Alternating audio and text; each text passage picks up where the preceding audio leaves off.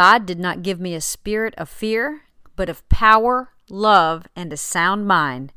And that is today's Morning Moxie.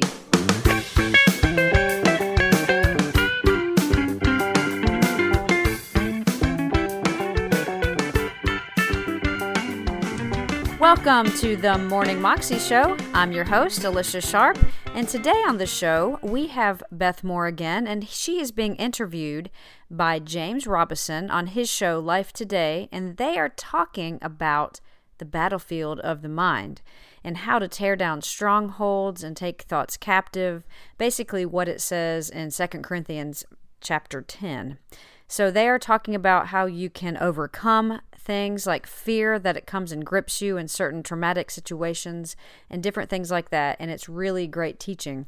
Today is part 1 of it. I will share part 2 next Monday. And so I hope you enjoy Beth Moore and James Robison. Welcome, Beth Moore. By the way, Beth is here. So happy to be here.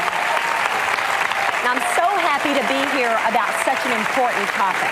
Absolutely. The battlefield is in the mind, and it's torment when we're losing.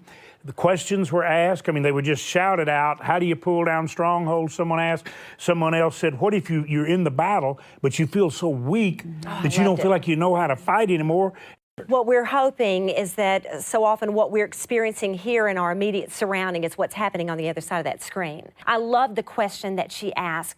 When I'm in the thick of it, when I am in that crisis, how in the world at that moment am I supposed to start thinking with a sound mind? In that moment of calamity, of chaos. We talked in one of our recent sessions about when rejection suddenly happens, when it might be someone's been mugged, victimized through a crime, something that suddenly just takes over the thinking, and we get a spirit of fear, which is so opposite of what God wants us to operate out of. What do we do right then? Could be a loss of a loved one, a loss of a job, a loss of your source of income, whatever it is that sets you back. Somebody said something that we can't let go of, whatever it might be, but when we're in the thick of it, what it made me think of in that moment was how important it is. I cannot stress this strongly enough, that we live in community.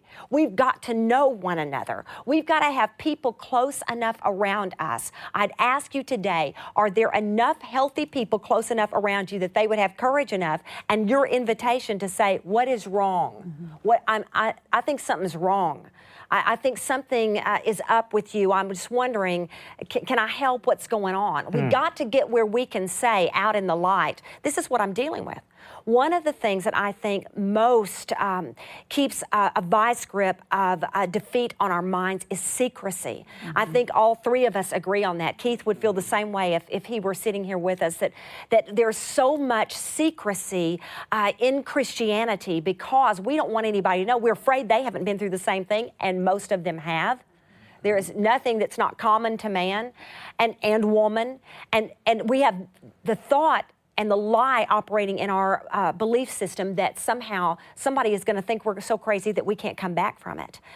We need community. When we are living in isolation, we can begin to think that a very dysfunctional situation is completely normal.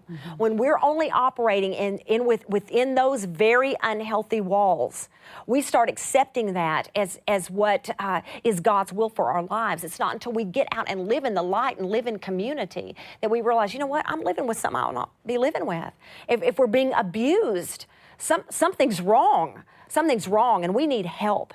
We need to live out there in the light where somebody could question us and where we could say to somebody else, I'm really struggling with something. And those of you who love somebody who's failed, let them know you'll go through the hurt with them.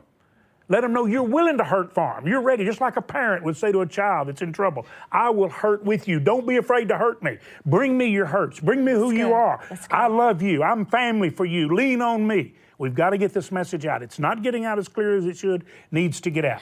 But say that there's not anybody we can go to right that moment, what I'm praying is that we're going to also be able to give people the tools in the Word of God in that moment. We must learn in our moment, in that moment where our mind seems on fire with defeat and with fear and paranoia, in that moment, for me to be able to cry out, I begin with the word Jesus. I cannot tell you the power to just when I just feel like everything, like a hand is almost over my mouth, if I can just throw my head back and say, Jesus, there is power in the name of Jesus. And as I say that, I can feel that the sense of God's Spirit welling back up in me. And then I start spitting out scriptures. And the first place you can begin is, my God has not given me a spirit of fear, but of power and of love and of a sound mind. Right. I have the right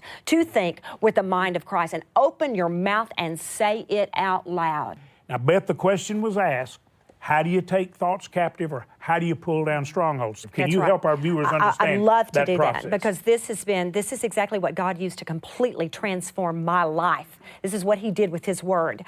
In 2 Corinthians chapter 10, verse 5, it says, we demolish arguments and every pretension that sets itself up, that exalts itself against the knowledge of God, and we take captive every thought and make it obedient to Christ.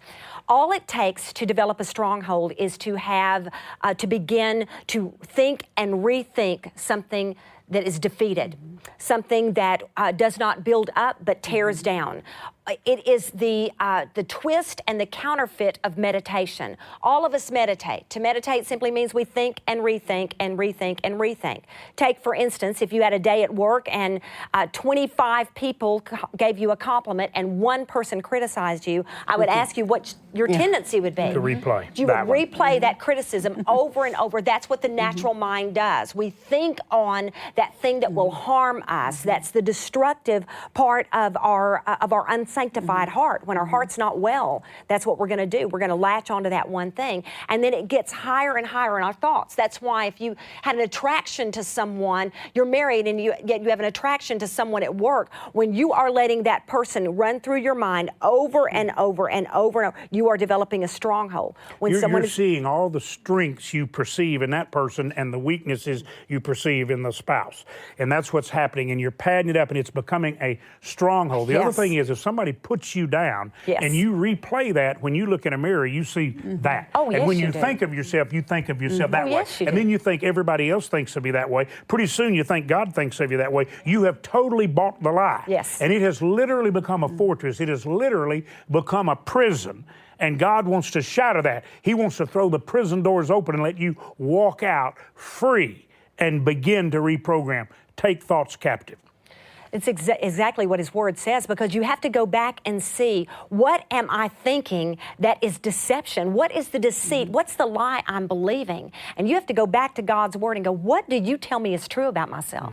Everything that we've ever believed, and some of us have been conditioned all of our lives to think those things about ourselves, that we're stupid, that we're foolish, that we could never be anything different than we are today, that our history reads like prophecy, that everything behind us is a forecast of everything that is in front of us, and that is a lie from the pit. Isn't that critically important for everybody watching us on television, everybody here, to begin to get that word down inside of them so the word begins to produce fruit? And when these thoughts come that are lies, the thoughts we have or the enemy suggests, we immediately rebuke them, renounce them, resist them with the word coming out, the truth coming out, and the lies are dispelled. It literally is the only way. That is exactly how it happens. We've got to get God's Word down inside of the deepest recesses of our mind, where even in our sleep, we are thinking different. We dream different. We meditate different. And when someone feels so overwhelmed that they're so far from that, listen, that's the beauty of it. We get to know not only our healing, but our healer.